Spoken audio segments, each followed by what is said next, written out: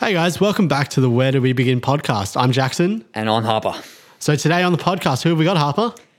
The great woman, Alex Chidiac. This is huge. Yeah, she's, so this should be a good interview.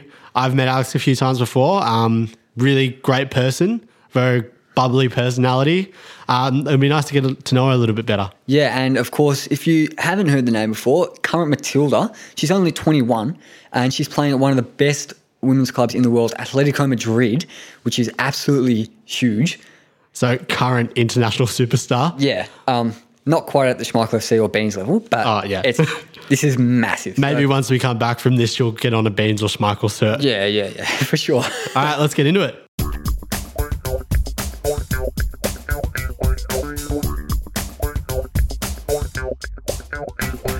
Okay, now Jackson, this is a big guest, isn't it? Very big, very big. Massive. It's our second Alex and our second Matilda, but it's our first studio guest and the first of many Atletico Madrid players. It's Alex Chidiac. How are you? I'm great, guys. How are you? Yeah, good.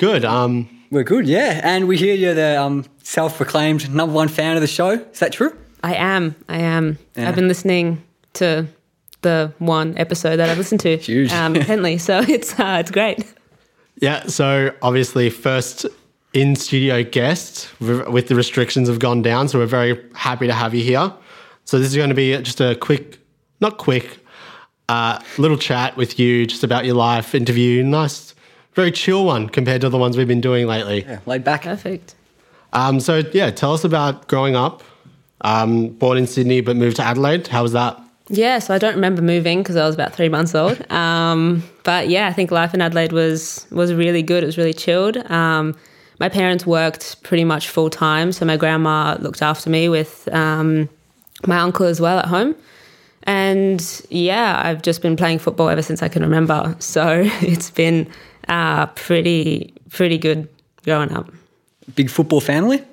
Yeah, my dad likes to claim that he was a professional. As I grew up, I found out that he wasn't that professional. But yeah, he was very much into it. My mum was more of a netballer.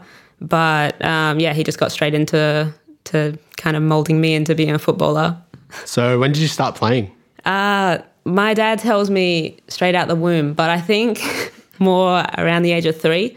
And then kind of got into my first club around 9. It would be, but yeah, I've just been playing pretty much constantly. So first club in South Australia, Croydon Kings, was it? Yeah, Croydon Kings. Yeah, with boys. So was it a bit weird being in a team with all boys, or was it all boys, or what was it like? I think I had my best friend at the time was in the same team as me. Oh, yeah. But then as I got a little bit older, we kind of split up and then I was the only girl. But I looked like a boy. I was rocking a pretty cool bob cut for most of my youth. And I also liked to gel it up as well for some reason. So, yeah, I think everyone just thought I was a boy. I kind of didn't really think too much about it either, that I was just playing with a whole bunch of boys because I grew up playing against my brother and my dad all the time as well. So it was pretty normal to me, I guess. Yeah, I had the sort of opposite thing. I had really, really long hair, so I just hear over the sidelines, oh, that girl over there, she's got nice boots. Something like that. So you were scouted to a few state teams. How did that sort of process go? Yeah, so I think I was actually, before joining a club, I was a part of an academy in SA. I just kind of went out because my brother was out there. And from that's when I was told, like, oh, you should go to club. And then from that, one of the other girls that was in the academy, she kind of said that she was selected to go to trials. And my mum was just like, we're just going to take you and see what happens. So it was for under 13s and I was 9 and my other mate was 9 as well. And we got into the team and that's kind of how I've been in the state system ever since, really. The first year there was no competitions, but I think I went to my first competition when I was 10 in Canberra. Were your junior teams some trophy-winning clubs, or what were they like? From memory, I think Croydon Kings, we won in the, so my team of the boys, I was in under 14s with this particular team, and I think we won the B League, which was pretty cool. I was happy about that. But yeah, other than that, that's the only kind of trophy I remember winning, apart from the participation awards when you're younger, which I always loved. So you were picked up by Adelaide United in 2014. How was that experience moving to like a professional side of the game? It's kind of strange in a way because the coach at the time, I think he was also the NTC coach. And I was still in the state team at the time, but I trained a couple of times with the NTC and kind of knew who he was. And then I had like one season of being a bit of a train on as well. So it's kind of like an easier transition because we had a lot of the girls that I kind of grew up playing with. Even though I was on the younger side of things, it wasn't too daunting. And also, I guess at that time, Adelaide wasn't really well known for being a strong competitive side either. So I didn't find it too hard, no offense. But it was definitely a good level to get into. And we had some good interstate players in the internationals as well. So it was like a good kind of first taste and it wasn't too difficult, I don't think. Did they have some good level facilities or was it a big step up from Croydon? I think Croydon might have been better at the time. We were out pretty far out. For anyone who knows Adelaide, we're out in Burton and they didn't have any drainage on the field. So whenever it was wet, it was just waterlogged. And we were training there all the time. So it was very muddy. It wasn't great. I guess the locker rooms were all right. There was one toilet that worked. But it was clean. So that was great. What you can ask for. Yeah. But no, it wasn't too bad. I also kind of grew up playing state there as well. So it was all very familiar to me. It wasn't like a big, huge step up. So nine appearances in your first season. Do you feel that is a good step up going into the W League? Yeah, I think I played like a lot of games that season with being in the state team and NTC. So I was playing 2 games each week consistently up until the W League season. And that's kind of when I had a little bit of a break in a sense. I wasn't starting games that first season, which was completely fine. And I think that was the year that I was also with the under-17 national team as well. So I was kind of busy. I remember getting called back from one of the camps actually to be a part of my debut game. But I don't remember too much that season, to be honest. I was just too excited. I was a scrawny little kid coming in. I was like, I just want to play. But yeah, it was a really, really cool experience. Were you still at school in your first years at Adelaide? From memory, yes. I didn't last too long at school. I think I pulled out when I was in year 10, kind of going on to year 11. I was just kind of overwhelmed with football, and school was never really my thing. I could never focus. I didn't find anything that I was really interested in. It just felt more of a drain kind of being at school, and I just didn't feel like I really fit in. So I wanted to kind of focus on football. So yeah, it was a bit difficult. So that move to Melbourne the next season, was that sort of part of the decision? In a way, yes. I think that was around the time where I got called up for under 20s and Matildas and 17s. I was playing for all 3 in 1 year. Well, I was not playing, but like kind of like training and going to competitions, and it was just very hectic. I wasn't spending time at school, and that wasn't my focus either. So I was just like, I just want to play. I just want to be around football as much as possible. And I guess the move to Melbourne kind of came from when the coach at the time, I think it was for Adelaide, he kind of, not sure if I'm allowed to say this, but he kind of told me that I should go because Joe Montemuro was interested in me, and then Joe called me up, and it was kind of a very like quick decision. I was like, I just got to go for it. It's a really good opportunity. New club coming in, big club, and got to try it out. So yeah. So Joe Montemuro, as you said, coaching Arsenal at the moment. Was he at that top level? Could you see something in him when you had him?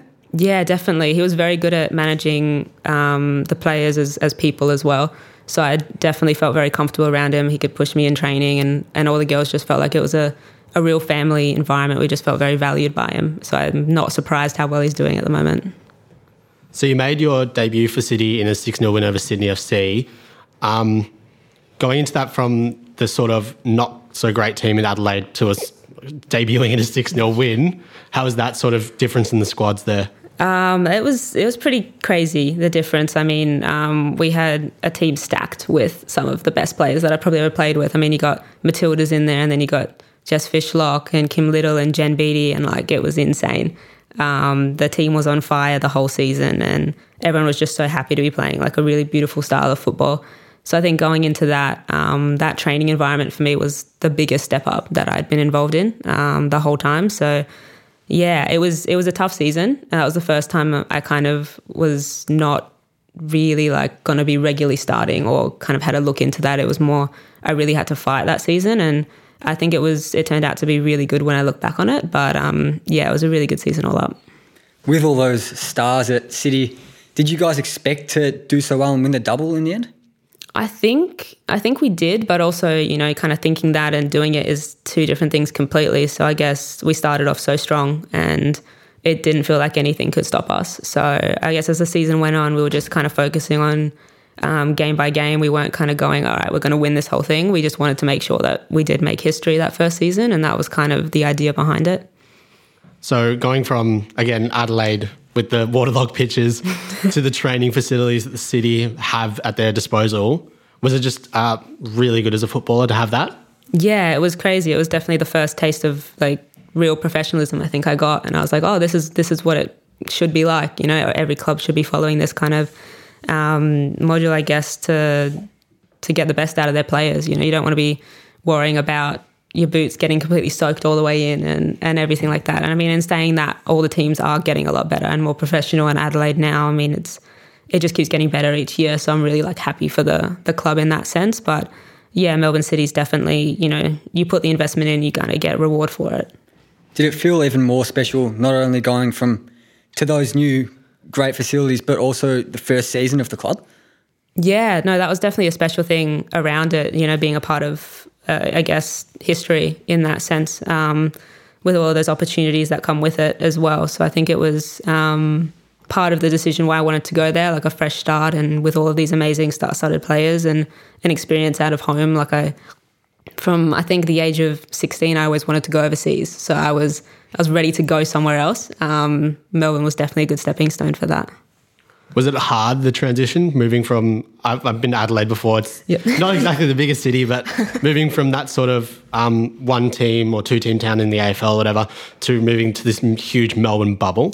Yeah, I came over with my mum and we stayed in the Hilton because my mum works at the Hilton. So we got a room there for the first night just to kind of settle me in before moving in, I guess. And I was just looking out of the city and it was quite daunting. I had no idea where everything was. I mean, in Adelaide, I know the city off by heart. I'm very comfortable just walking around anywhere. I just know everything. But whereas Melbourne, I'm like, this is going to take me years to understand what is going on here. Even now that I've been here for a little bit, I still don't get it. The trams, I don't understand. Why are you on the road? Like, have your own place.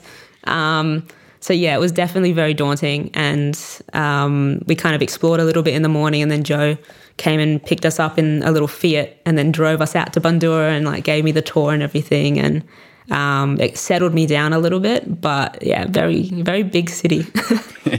Would you say you prefer Melbourne or Adelaide? I'm going to say Adelaide. Ooh, Adelaide's just the best. I love it. I love Adelaide. Please tell me you're at least living in a good spot when you moved in here. Yeah, I mean, now I'm in a really cool spot. So that's cool. Like, I do get to see a different side than what I was used to. I guess I was obviously out pretty far. I was also 16, so I couldn't really go exploring by myself either. It was more like, yeah, wherever the other girls were going, I guess that wasn't really my taste now that I think about it. So I guess now I'm in a really awesome area where there's lots of cool stuff, but still Adelaide will always win. And then going back to Adelaide, how did that come about? So yeah, this kind of came about, once again, looking back, I guess it wasn't really fully my decision. I kind of, the national team coach at the time, Stadge, he basically told me if I don't get game time, then I won't be up for selection for national team. And that was not going to happen at Melbourne City for the next season, I don't think. So I kind of thought, you know what, like it might not be a bad idea to go back to Adelaide and see what would happen. But kind of thinking about it now, I guess that shouldn't be the right thinking, because I mean, I was so young at the time. So I would have liked to have stayed and actually kind of earned my place in that team. And I wish that things weren't the way that they were and I didn't kind of get treated that way in a sense. But I mean, I had a good season at Adelaide and did get called back in the squad. So good things kind of came from it, but also didn't really like the way that it came about. But I was happy to be back home that season. It was a great season for us. We won 10, I think it was 10-0 or something, 10-2 or something against Wanderers. That was the best game. One of my best friends, Jada, was in goals, unfortunately for her. And I always remind her about it. I'll tell her to listen to this podcast for this moment, like skip to this time. But yeah, I really did enjoy that season, and I got to, I made like a lot of really good friends as well. And yeah, it was a good season back home. So with that good season, you did extend your contract for the next, and finishing with 1 goal and 11 appearances, was that sort of not your better season in your professional career so far?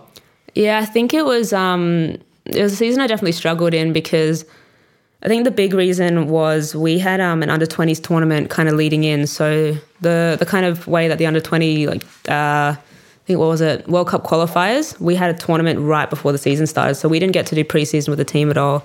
We went to that tournament and it was my last time with the 20s possible to qualify.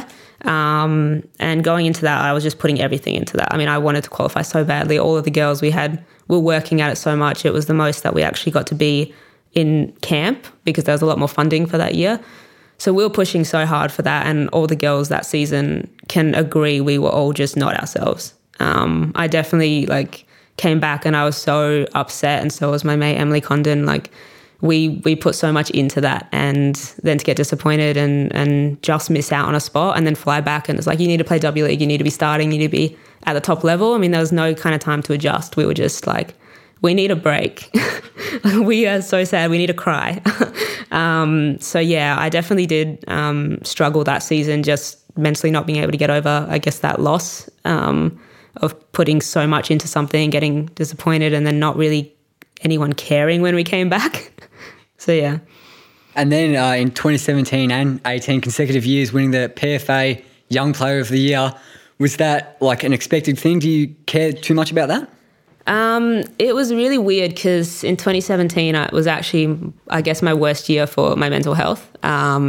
My grandma passed away and I was quite depressed. I won't go into grim details, but I couldn't really see myself playing that year. I didn't want to, but I kind of, in a way, got forced a little bit, tried to push myself. I joined a club team back in Adelaide, and the girls there really, really helped me to actually get through my season.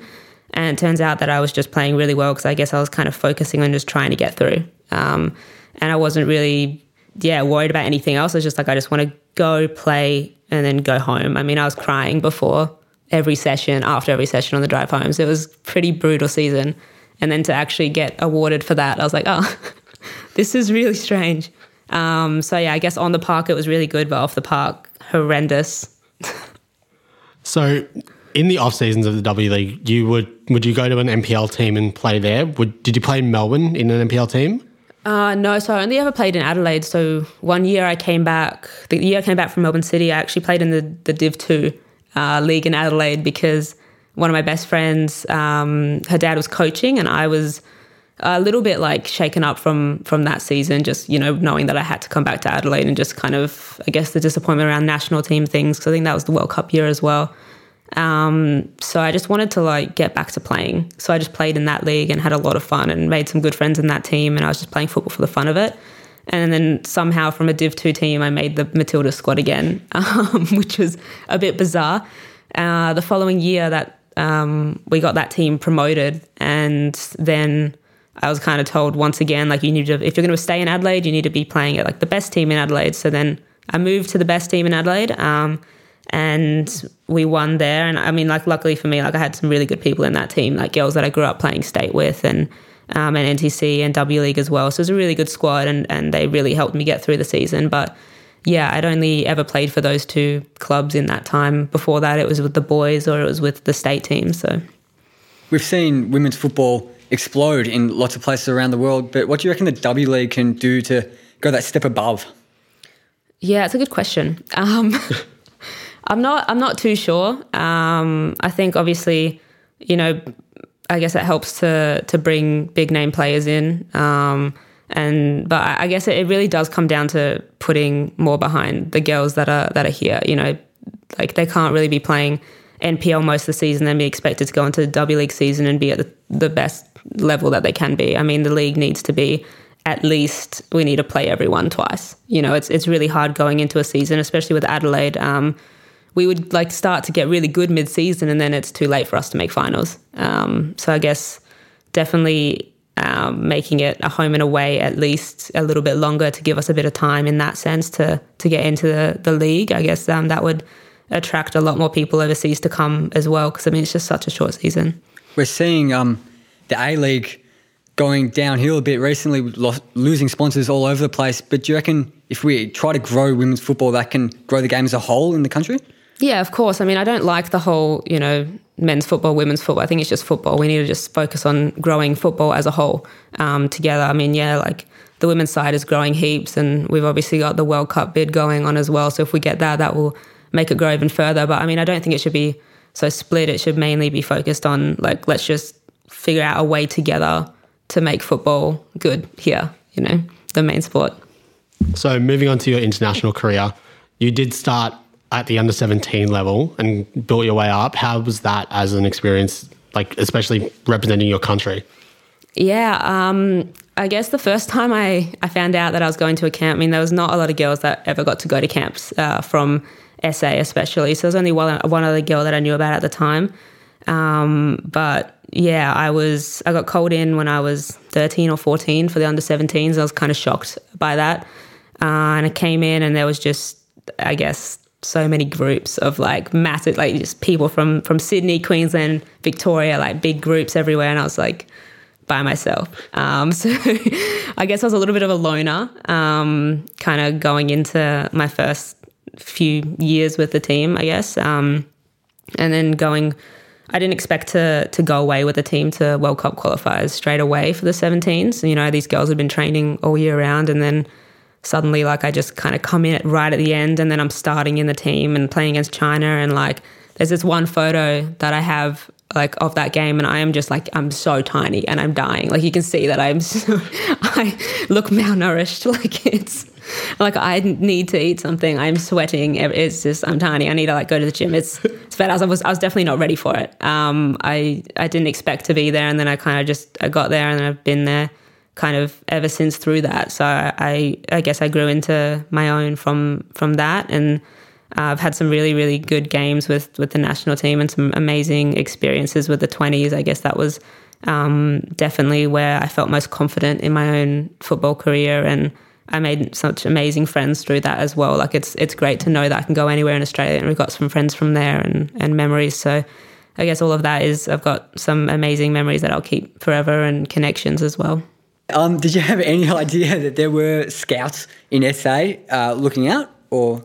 No. I'm still kind of skeptical that there is scouts that are there at the moment. I think it's more that I don't know. I think you have to go to the competitions. You have to do really, really well to stand out, to kind of get a look in from SA. I think that's one of the things that is lacking.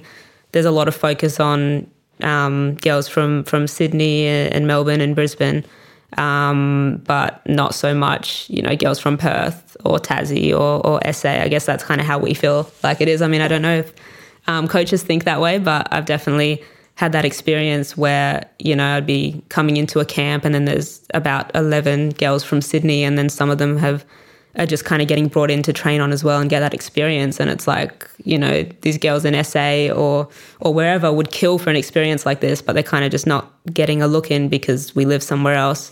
So I think that's definitely one thing that needs to improve all around, is kind of like give everyone, I guess, an opportunity. I mean, there's some amazing talent everywhere in Australia, and it's only going to grow if you kind of look out for it.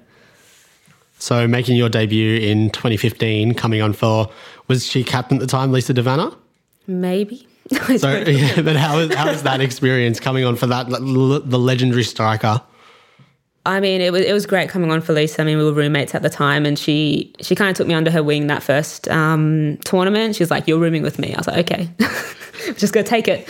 And then we went for a walk, I think game day, and she was kind of talking through with me like, you'll probably come on, like just be ready. And it did, like, I felt really calm, and I really appreciate Lisa for that particular thing, that particular reason. It was really special coming on for her as well. But the moment I came on in the game was kind of not great. It was a corner, and my like position defensively was like left fullback in a way. They'll just like kind of just stay out here. And then like I was against New Zealand, so like they just went on a counter. I was playing like fullback for like my first minutes on the pitch, and I didn't touch the ball. And then afterwards I'm like shaking, like what happened? Like it was kind of like a terrifying experience. But yeah, it was good. It was really nice. And I mean, afterwards there was like kind of a little cap ceremony, and I got given flowers, and I think I had to do some sort of speech, which was probably terrible knowing me. But no, I did really like that experience. It was just definitely like what just happened. It kind of flew by. Yeah, that's just insane. Coming on as a sub for one of the legends of Australian football at 16. Well, I'm 17 and like younger than me. Like bloody hell. But the first international goal a few years later in 2018, how special was that? Yeah, that was a really special thing for me because I kind of just been, I guess, I got tested a lot in the lead up to that. In a way, I kind of had this idea that I wasn't actually going to be going to the Asian Cup and I wasn't really going to be a part of the squad that year. So I was meant to be getting surgery, actually. It was a bit of a funny story with how all of it came about. But yeah, I was definitely getting tested in every way possible to make that squad. And then I find out that I'm starting in the game, like the Perth game, the send-off game. And I was like, all right, this is happening. It definitely calmed my nerves down to get the ball in the back of the net. I got a lot of, I guess, shit for doing it with my right foot because I don't use that very often, which I need to improve on. But looking back over, it was actually offside. The crummer who crossed it in, she was offside, but I'll still take it. It's an international goal. You'll take it. I'll take it. Might edit that bit out. I liked it, yeah. Yeah. Have you ever played in Adelaide for the national team? No, unfortunately not. There were games, but yeah, I didn't make the squad for that one, which I was pretty upset about at the time. But yeah, one day I hope to get to put the green and gold shirt on in Adelaide. That would be really nice. So the under-17 teams you were part of, any of those players mainstays in the squad at the moment? In the Matilda squad, yeah. Yeah, so Ellie came in my second year of that, and obviously she went straight through, and has been there ever since. But I guess for the other ones, I can't really remember. You did mention how like the disparity between East Coast to West Coast. Do you think with Sam Kerr being the captain and she being from Perth, do you reckon that'll help in some sort of way? Yeah, potentially. I think it's great to have Sammy in such a important role in the team and kind of showing where she came from. But I guess in that sense as well, I mean, like you look at America and you got players from everywhere kind of coming together. It's not just all favoured somewhere. Australia, we need to like do the same thing. You need to like put effort into all of the places, not just kind of expect everyone to come to Melbourne or Sydney to get looked at, I guess. So yeah, but I definitely think having Sammy in that role and other girls as well stepping up, like Steph's the vice captain and she's just a great person. I mean, like we've got some really, really good people in leadership roles in the team at the moment that, I don't know, maybe that will kind of spread out. Is there a particular mentor in the national team that stands out for you? Yeah, I guess I'm a bit biased. I mean, Ivy Lewick would be for me. She's been incredible. I met her at Melbourne City for the first time. I think actually, no, I met her in Aussie camp, but then she has a terrible memory. And then we met again at Melbourne City. And I remember like I texted her, I was like, we're going to be playing the same team together. And I never got a reply. And then I see her in the car park and she's like, oh, hey, like, I was like, oh, did our friendship mean nothing to you? But now we're basically sisters. And she's just great because, I mean, she's had a lot of setbacks with the national team, but she always just goes and does her own thing. She goes and plays overseas and she has the most amazing experiences, and that's kind of what I wanted to follow. Speaking of setbacks, you've had a pretty rapid rise from your junior career up until the Matildas at 16 or 17. Have you had any particular massive setbacks over that time? Yeah, look, yeah, I mean, right now is I'm probably kind of living in it. I guess it will go back to my first season in Spain. I was contracted with the Matildas kind of going into the World Cup, and then we got a new coach and I went to one camp, and then after that never returned back into the team. I didn't really know why, and that was kind of hard to take, especially after going through such a hard experience by myself in Spain for the first year. So yeah, coming home and then watching the World Cup, and I guess after that, then going back over to Spain, I was like, you know what, like I'm just going to refocus. I'm going to have a really good season, and I really felt like that. You know, I was training really well, and then I got an injury, and I have been injured ever since. So the past 8 months I've been injured with an ankle injury that it's a hard one to get into, but I'm just happy that I'm back home now and getting the proper treatment and kind of on the mend. So yeah, stepping back a few steps there, the Atletico Madrid, obviously it's a huge part of your career. Yeah. How did that all come about? So it was after, I guess my last W League season with Adelaide. I just knew that I needed a change. I needed to get out. And I was speaking with Ivy Lewick, and she's like, look, I've got this really great agent. Get in contact with him. So I phoned him up, and he's like, you need to make sure that you're very serious about this. Like, I want players at clubs for longer periods of time. Like, I want them to be really committed. He's like, you're very young. Like, you can just stay. I was like, no, I want to go. So we had like a really long chat, and then we kind of broke it down to two countries, Spain and Italy. He's like, I think that like, you know, those countries would be a really good fit for you. So I was like, okay, like go have a look. I didn't really have any expectations. And then I was also kind of getting prepared to move to Sydney because of the Future Matildas program. We also had a competition set. So I was kind of like getting ready to do that. And my agent was kind of coming back with half like offers from clubs, and then out of nowhere Atletico were like, here's a pre-contract. I was like, what? So yeah, I got that, and I was like, this is fake. This is definitely fake. They're not interested. I have no idea why they'd be interested. But yeah, like then my agent's like, well, you need to like make a decision. And I was like, are they serious? So he's like, yeah, no, this is legit. They're serious. So then I guess I was like, I knew nothing really about the club. I mean, I knew about Club Atletico. I mean, obviously everyone knows about Atletico, but I knew nothing about what I was kind of getting myself into. And when I was over with the young Matildas in Indonesia, I think it was, I had to make a decision overnight and like get my passport scanned and everything. And it was literally last minute, the day before our final there. And I was just like, yeah, okay, do it. And it just kind of happened. And then I came home for 2 weeks, and I was heading to Spain. So moving over at pretty young age, was that nerve-wracking being kind of all alone without your family over in a foreign country? Yeah, I don't really know how I did it looking back on it. I think if I like knew what it was going to be like those first few months, it would have freaked me out completely. But I guess I'm really, really happy that I've gone through that now, obviously. But that whole experience, I mean, even just flying over there, I remember I was at Dubai, I think, was the layover, and then getting onto the plane, and then everything's in Spanish. And I was like, shit, I really should have actually studied this language. Like, I knew about this. I should have actually studied it. Like, I bought a Spanish for Dummies book. Like, I had it on the book, like on the plane with me. I was going through it. I was like, I'm not going to learn this in time.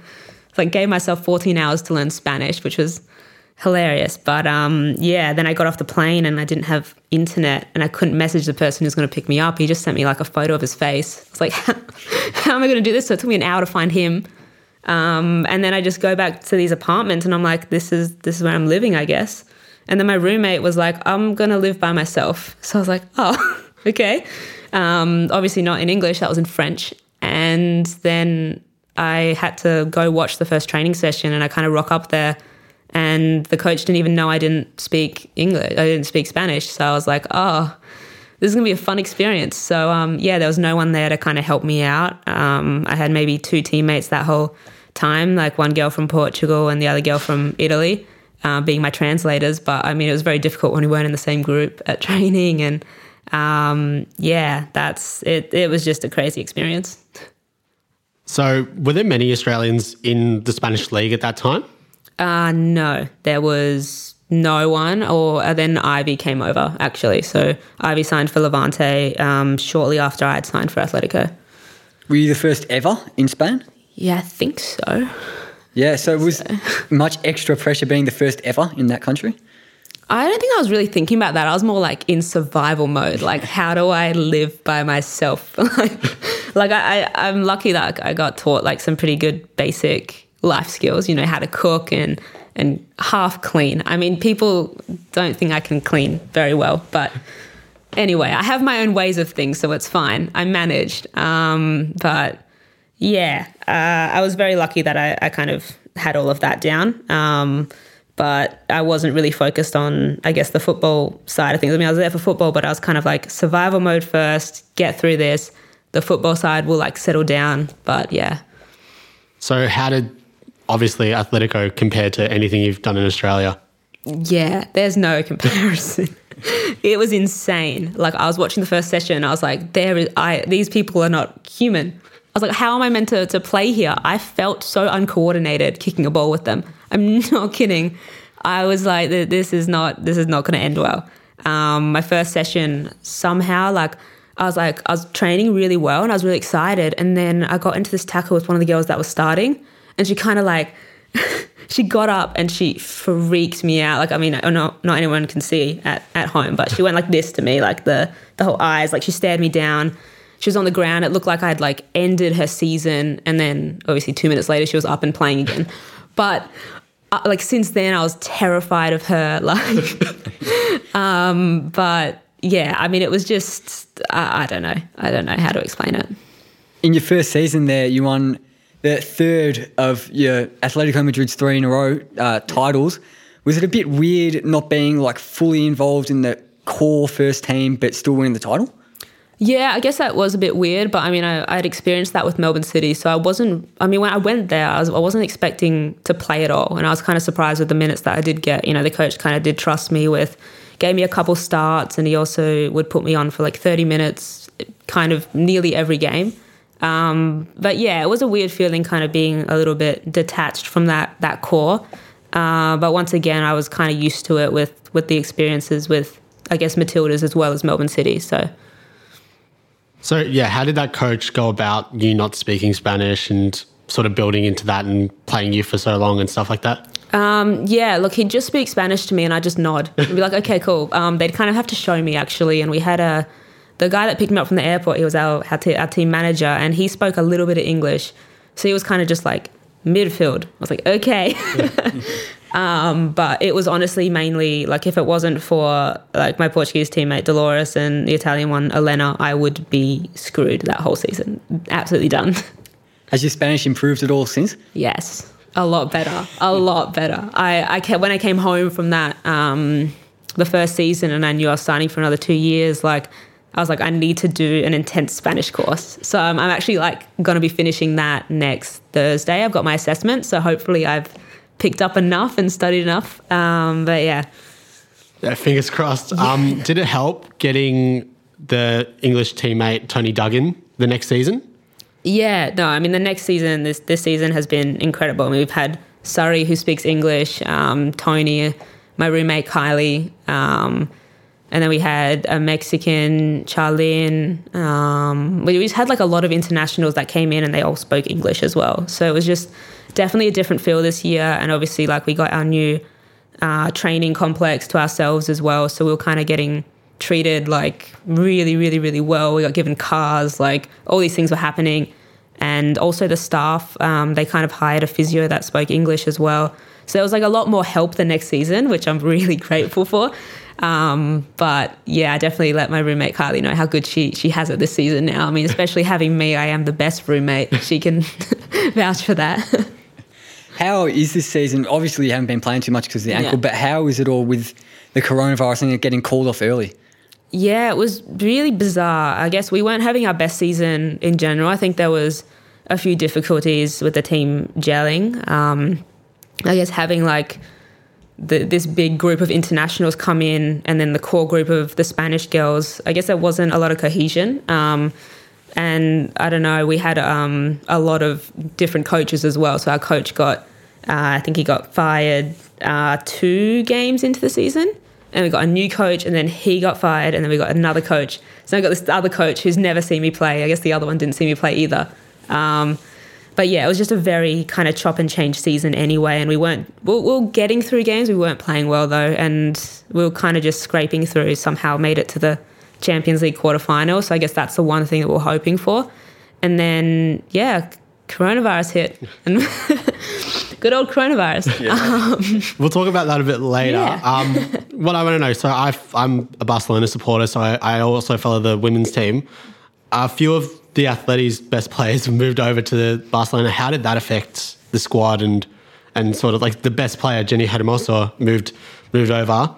Obviously, that's goals right there. Yeah. Losing from your team, how did that affect you guys? Yeah, it was definitely a big loss. I mean, Jenny is one of the best players that I've ever seen. I could not get the ball off her during training. I tried so hard. I think it was one time, and I genuinely, I celebrated when I got home. I told all my friends about it. I was like, this is amazing. Like, I am improving rapidly. But she was, I mean, looking back on it now, like, she kind of brought everything together for us. Like, we have really great players, but I mean, she's just, you put her on the field and she will make an impact instantly. And you saw that for Barcelona this season. Like, they were clinical. I mean, watching them against us, we're like, wow, we need that player, you know. So it was a big loss, but gaining Tony, I mean, she had a bit of she was a bit unlucky with injuries throughout the season as well. But when she was playing, I mean, she was on fire. So, is there any anger at all about the season getting called off early instead of maybe postponed because you guys were 9 points off the top, but there were a few games left, so maybe there's a chance for the title?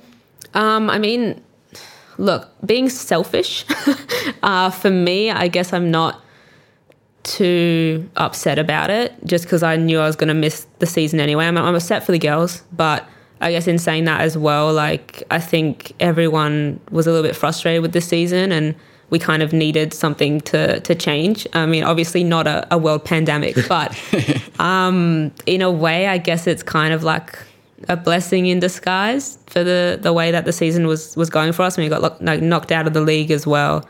It was just it was a bit of a mess. But yeah. So Barcelona were given the title. How's your feelings on that?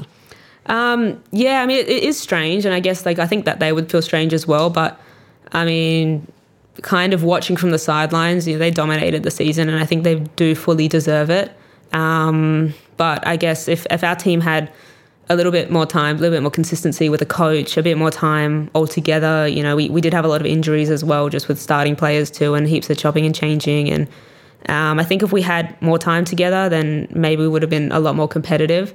But yeah, like they do fully deserve it. So, was there a big rivalry there, seeing as you two teams are the bigger teams in the league? Yeah, it's a huge rivalry. Every time we play against them, I mean, our stands would be packed. And, you know, we had that game last season at Wanda, which was 65,000 people there. And that was crazy. But I mean, you know, like, they were true supporters.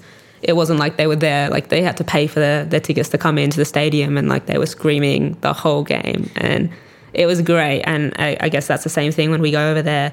They have fans there that are very passionate as well. So it's like whenever those two teams play, everyone comes and watches. Did you get minutes in that big crowd game? No, I was on the bench for that.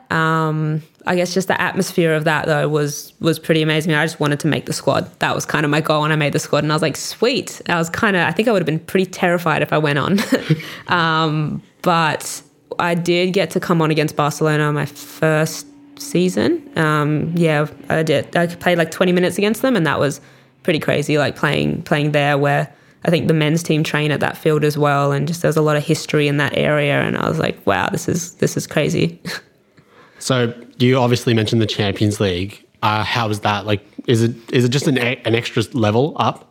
Yeah, Champions League is definitely an extra level up. I mean, you're playing against the best of the best of each country. So there's a lot of talent in all of the teams there, and it is a really, really good level. I mean, you got the powerhouses like Lyon and Wolfsburg that you kind of like, those are the ones to beat. But I mean, you know, you have Chelsea coming through and Arsenal that are really kind of pushing for that as well. And I guess Atletico, like, we had hopes, Atleti and Barca, you know, like the Barca made it all the way to the final last year. So it's like very competitive now. Whereas before, I guess it was more dominated by two teams in particular. So yeah, it's definitely a step up, and I'd love to get some minutes in a Champions League game. I've been on the bench for a couple, so I'm kind of itching to get out there and play Champions League one day. But it's just really cool, like hearing the anthem, like seeing the logo. I'm like, oh, this is childhood dream stuff. Yeah, Lyon are pretty amazing. I just happened to be in Budapest when that final was on, and being a Barcelona fan, I was like, I have to go to this. Yeah. But just Lyon were a step above. They're amazing. Mm-hmm. I've got an audio grab on my phone, so I'll just set that up because it's not working through there. Oh, whoops. So speaking of Chelsea, we've got this audio grab, which we'll play, hopefully. So I went for Chelsea FC, and Didier Drogba was my favourite player. I do want to play overseas, so I do want to play for Chelsea FC, ladies. That would be one of my top goals as well. Chelsea still a big ambition? Oh yeah, for sure. I mean, I've been a Chelsea supporter since I can kind of remember. I think, actually, you know what? I think I was 8 years old when I was like, this is it. This is my team forever. And yeah, a nice obsession with Drogba as well. So, yeah, I would love to go play in England. I mean, for me, playing in Spain, playing in Italy and playing in England are kind of my top three that I want to definitely do in my lifetime. And I'm kind of lucky that, you know, I got a pretty good team, pretty good first team in Spain and had a really good experience there. Learn a lot and all of that. But yeah, to play for Chelsea would be the ultimate, I reckon. Yeah, just get Sammy to put in a good word for you now. Like, now she's Sammy, there. please. Do you reckon there's more of a chance of you going there because of Sam Kerr being there? I'm not sure. It's really hard. I mean, that team is full of quality. I think I would like to have a season where I really kind of earn my place there. It'd be nice. I mean, obviously coming into Atletico, I was kind of like I didn't really feel like I deserved a place there, to be honest. Once I got there, I was like, these girls are a class above. Even the girls in the B squad, like that probably would have been a better level for me, I think. So I think now what I'm trying to focus on is really feeling like I earned my spot in a team, and the next club that I do go to, I want to make sure that I'm like, you know, getting regular minutes and actually feeling really a part of the club. And then, yeah, who knows if I do really, really well, then maybe a club like Chelsea will want to pick me up. But we'll just leave that to the side for now. Chelsea, if you're listening, please. They are big fans. Big shout out to Roman Abramovich. You're listening from Russia. So, the training facilities, obviously you mentioned getting new ones. Was it those new ones specifically tailored to you guys? Yeah, so we got our own stadium, our own lockers and everything was decked out beautifully. And then we got given all Hyundai cars as well, really cool red ones that I cannot see. Like I need a little booster seat when I'm driving it. And yeah, driving was a fun experience as well. But yeah, pretty much that whole complex was like the main stadium was for us, and then the rest of it was kind of for the women's and the younger teams. So they got some synthetic pitches and stuff on the side, and I did a bit of coaching with like one of the youngest teams there. But it's a really, really good complex. Is there a big setup for women's football there? So from juniors all the way up? Yeah, it's huge. I think there's about 20 women's teams, and they do put a lot into the women's teams as well. So there's a lot of care. The coaches there are really, really quality, and they're planning every session. I mean, the person that I was coaching with, who I roomed with my first year, she would just sit down and just plan everything so perfectly. And these girls are 8 years old. I'm like, whoa, they're definitely doing things right there. They've got an amazing system in place for the girls to really grow through the ranks, go each year. I mean, these girls are playing against boys that are older than them in the Spanish league. And it's really impressive. How much of a shock is it playing in Spain where everyone loves football, but whereas in Australia, it's more like a second tier sport, I guess? Yeah, I think I feel like I kind of fit in Spain, you know, like I'm just like, oh, these are my people. Like, this is awesome. Staying up late to watch football. Like it's really cool. It is definitely different than Australia. But in saying that, I mean, Australia gets really passionate about things as well. I mean, we've been getting around the K-League. It's been on. Yeah. So yeah, like it's definitely, you know, more like football is kind of religion there, whereas here I guess it's more AFL. But yeah, it's still growing here. I still see it growing in Australia. Have you chosen a K-League team? Yes, what are they called? I don't want to say it wrong. I think it's Gwangju. Are they a team? I could have a look. Yeah, maybe. Yeah, Harper's a big K-League fan. I'm a big Suwon fan myself. Okay, they're Gwangju. I think Gwangju, yeah. Yeah, I know Terry Antonis is at Suwon. Yeah. Yeah. Victory legend, yeah. What about you, Jackson? You got a K-League team? Not yet. I'm still sussing out. I'm still vibing. Yeah. I just want to watch. It's like the Premier League. I don't have a team. I just watch the league. Yeah. What about the Bundesliga? You been watching that? No, I haven't actually been able to watch the Bundesliga yet. I don't know why that's not happened. I need to get onto that. Funnily enough, I do have a Bundesliga team though. Big Fortuna Dusseldorf fan. Ooh. Mainly because I played against them when I was like 12. Played against their under 12s. It was very funny. We lost 13-0. It was great.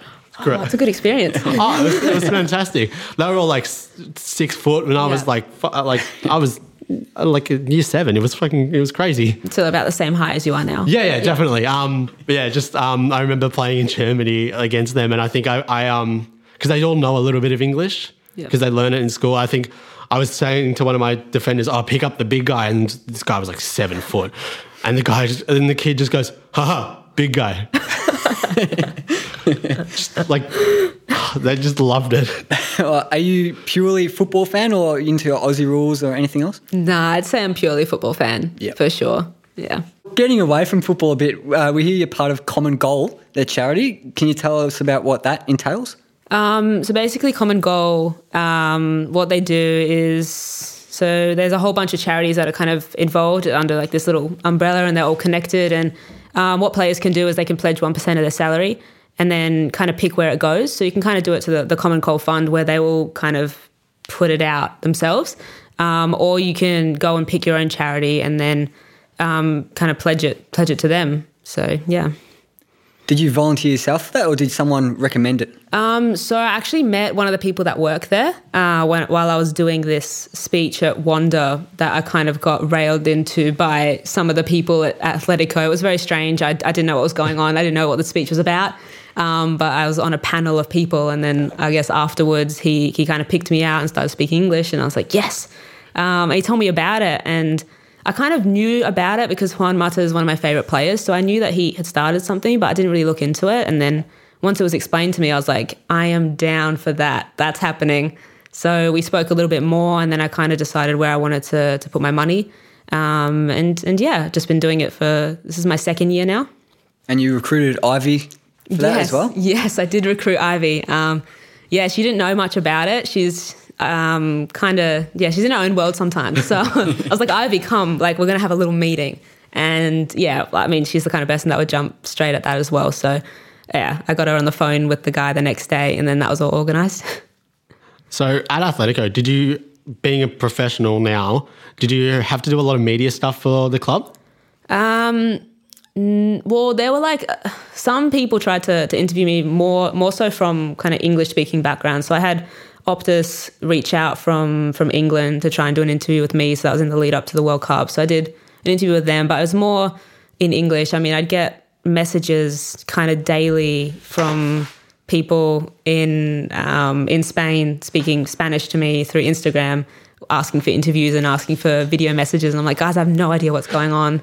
And like even now I can read them and I'm like, I'm not doing this. This is so random. Obviously the coronavirus pandemic is going on at the moment. You're one of the people who had to quarantine sort of twice. So how was that sort of experience? Oh, it was the best experience of my life. Let's go back to that. Sorry to bring it up. Yeah, so obviously the first time was in Spain, and I was in lockdown 3 weeks straight, just not leaving the apartment for anything other than the shop that was unfortunately right next door to us. Like, you're not kidding. Like you walk, it's just there. So we didn't get to go very far. But yeah, so going from that and then finding out that if I did go home, it was like another 2 weeks straight up. I was like, do I want to do this? And yeah, so then obviously made the decision to come back, went straight into quarantine at the Park Royal Hotel. Shout out to them. They did take care of me. It was very nice.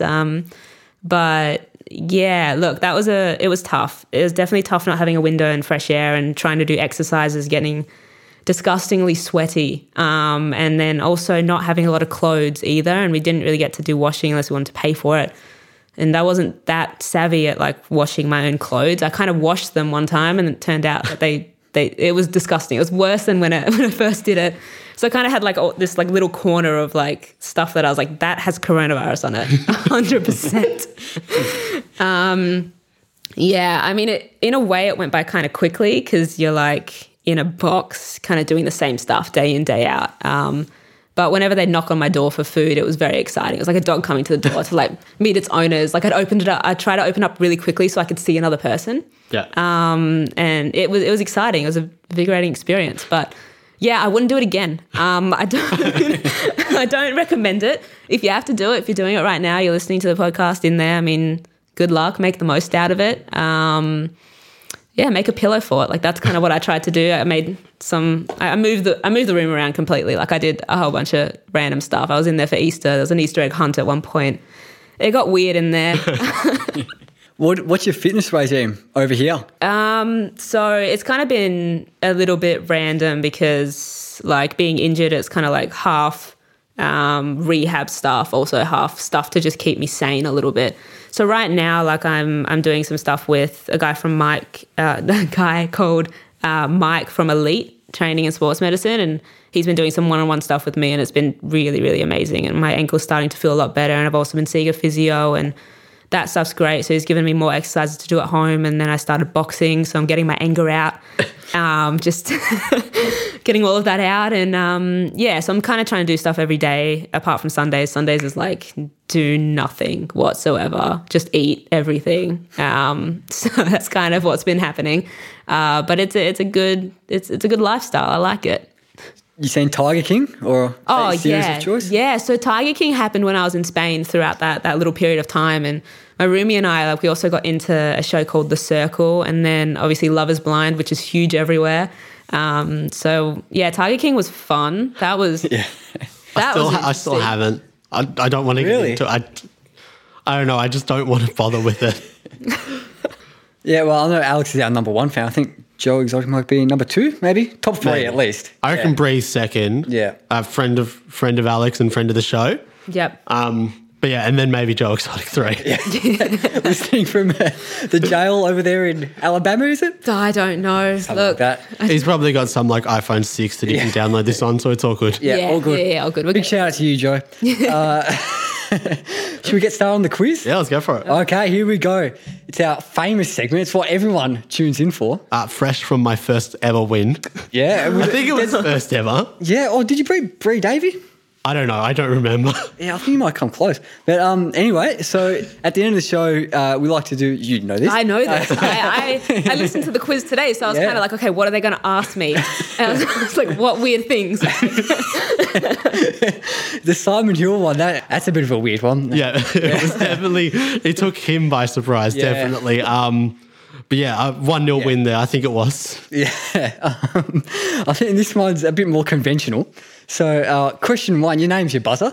So we've got 5 questions. Question 1, John Cosmina. He played for the Croydon Kings. They were then called Polonia Adelaide in his junior days until 1976 when he was 20. And then 2 years later, he signed for a current Premier League team. Can you tell me the team? He's the only Australian that's ever played for this team. He barely got minutes. Jackson? Aston Villa? Aston Villa is not correct. Pressure's on here. Yeah, this is. Don't know your Croydon Kings history. No, I do not know. I mean, like some of it, but definitely not this. Look, it's a big team, small team. Oh, let's go with Arsenal. Arsenal is correct. Whipped that one out of nowhere. Yeah, I called a friend and. So I think that's 1-0, Alex. Yes. Second question. Your old team, Melbourne City, Jamie McLaren signed for them in January 2019. Where does Jamie rank on the Melbourne City all-time top scorer charts in all competitions? Jackson. Let's go 4th. 4th is not correct. 5th. 5th's not correct either. It's 2nd. Oh. Really? And he's only been there for a year and a bit. He's got 29 in 34. Whoa. Fornaroli first. Fornaroli first with 57 in 83. Oh, well, I guess he's been in strike for most of their City existence. Yeah, until he went over to Perth. Question 3. So no one got that, did they? So it's still 1-0, Alex. Question 3. Atletico Madrid's women's team has the nickname Las Colchoneras. What does this mean in English?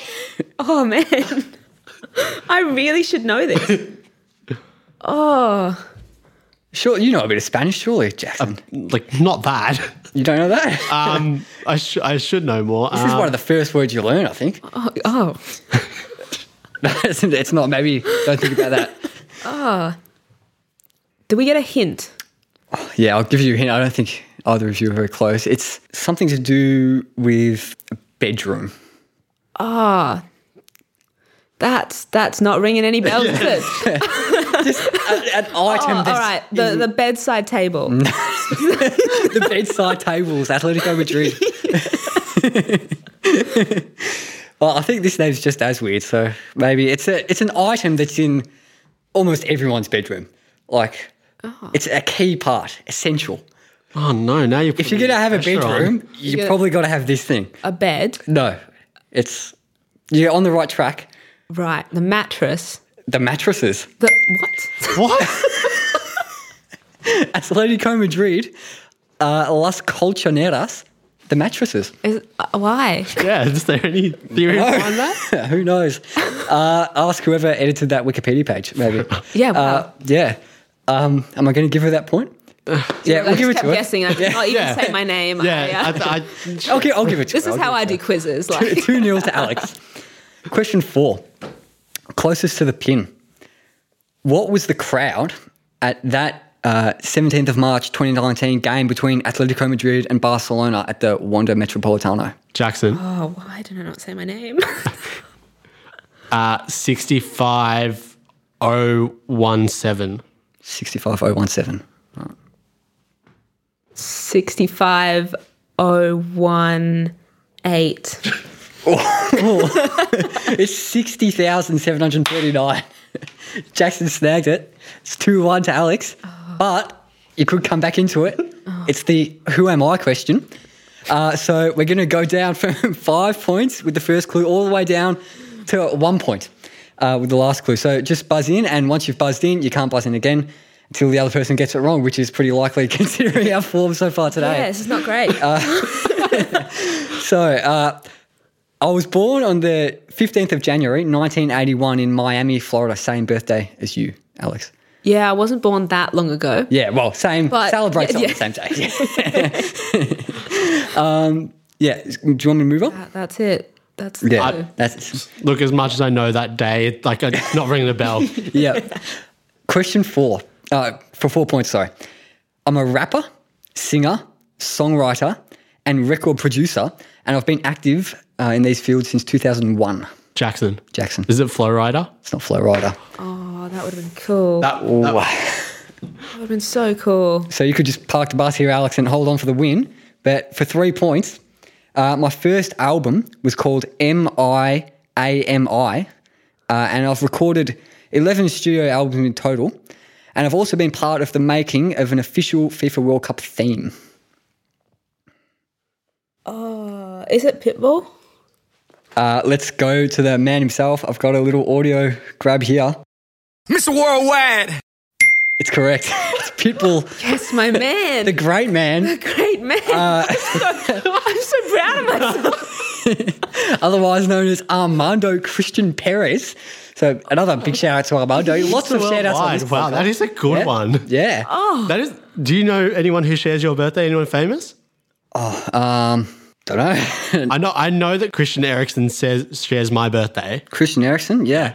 Might have a look, actually. Might be some good podcasting.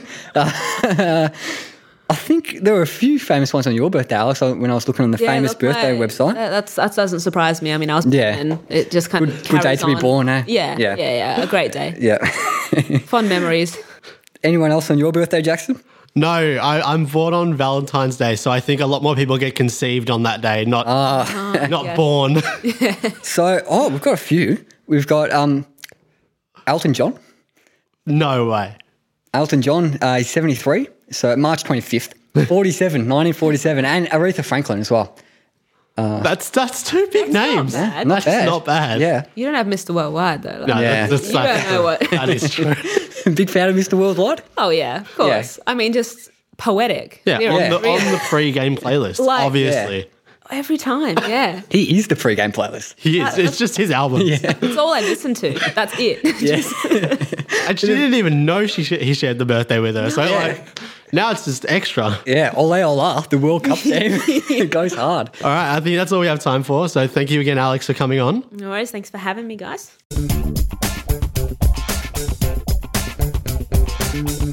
And we're back, and we're still joined by Alex, but we're just going to... She doesn't get out of here. Once she's in, she's just that big of a fan, so she has to stay. So again, we're going to do this normal outro that we normally do. So what's the topic today, Harper? Are we going with bedroom items? I reckon we go with bedroom items. The best thing I've ever been a part of. Alex says she has a few rippers, so I think you got to get us started off. Yeah, so I've got 5 stuffed animals Yeah, that travel with me everywhere. So every bedroom that I have ever been in, which is quite a lot, to be honest, in my short life. But yeah, they're kind of staples in there that travel with me every time. I've also got I think 11 Lego people that travel with me as well, which are, good bedroom items. I have tea bags for emergency teas during the night, if anything. Do you have a kettle ready as well? No, so I don't have the kettle. It's just, if I have to run out of the house, I just need to make sure that I have these essential items with me. Yeah. The normal stuff, the boring stuff like pillows and the mattress and I guess that kind of thing. What about you guys? What do you have? Don't mind a bed frame. Big fan. Yep. Bedside table, mentioned earlier. Yep. What have I got? A dartboard in my room. That was we were playing darts before this. Yeah, pre-pod. I've got a stuffed animal as well, a little giraffe that I've had since I was born, that my auntie's sister gave to me. So I've just kept on to that. I have 2 boxes worth of football shirts because I collect them for some odd reason. Nice. What are some of your favourites? I've got the Nigeria World Cup one. I was very happy to get that one. That one That one's so that cool. one sold out. I missed out on the current Matildas one. Ooh. So I need to find a way to get that. Have you got all your kits over here, Alex? Yeah, so all my kits are kind of baggaged up in Adelaide, kind of in storage. But right before coming over to Spain, the second time I donated them to another kind of football charity that I'm involved with, and just kind of gave them out to all the kids there because, they were just sitting there. I was not really going to get any use out of them. So I kept the ones that kind of mean something to me. But, yeah, all the other ones, a whole bunch of kids have them at the moment. Do you collect from other players or just got your own? I've got one shirt from Ivy Lewick. I've got one from Elena, my Italian teammate. I'd like to get one off of Sarri as well. But, yeah, I think I'm just going to get... Maybe I might have a little hoarding session go on one time. How about anything else? What else? Well, with all this isolation schooling going on at the moment, got their whole desk plan sorted with the webcam on the computer, got that laptop and the laptop. So you actually got one because they've been sold out for ages. The laptops? No, webcam. Oh, well, it's like part of the laptop. Ah, right. Yeah. Okay. 'Cause actual webcams have been sold out for ages. 'Cause I work at an electronics store and just customers come in very angry when they can't get webcams. My desk's pretty packed at the moment with all my books from school because I took them all home at the end of school. What else have I got? I've got the football table. I don't think we've had a go that's on that. big. Whoa, Yeah, that's a yeah. big thing you missed out there. Yeah. You got a whole bunch of little people in your room. Speaking of little people, I've got a little container of these Lego minifigures I've got. I Nice. used to collect them ages ago. I've probably got 50 in there. I haven't had a look at them for ages. I've got all the... Yeah. Used to collect the Star Wars minifigures. Got Darth Vader maybe. Don't mind a bit of that. Yeah. Yeah. Nice. What about you? Anything else, Jackson? Not really. Just all my futsal boots. I probably have about 4 or 5 pairs in my room alone. Not to mention the garage, but just anything from my old teams. I think I have boxes of just old stuff from all the teams that I've joined over the years. Because anyone listening from Futsalers, I am a bit of a snake, so I like to move teams a fair bit. But nothing else I can really think of the top of my head that's that interesting. Alex, anything else? Look, I'm sure there is. Off the top of my head, I can't really think. There's a lot of books that I write in, and I guess some that I read as well. But yeah, other than that, my bedroom at home is full of just Lego over the years. There's honestly thousands of dollars worth of Lego. I took out all of my trophies I kind of like put them into storage and then took all of my Lego out and just like made little home scenarios for all of them. And yeah, that's my life. Well, again, I think that's probably the best way to end that off. Make sure, if you're with us on social media, we're at WDWB Pod on Twitter and Instagram. Tag us and tell us your favourite bedroom items. We'd love to know. Oh, yes. Yeah. Oh, if you have a stuffed teddy or a nice comfy pillow. Or a foosball like a foosball table like Harper has. With the broken goals so it can't really be used, but... It's a piece. It's a centerpiece of the room. Decor. I think Yeah. that's all right. it. Awesome. Sweet. Cool. Cheers. See ya.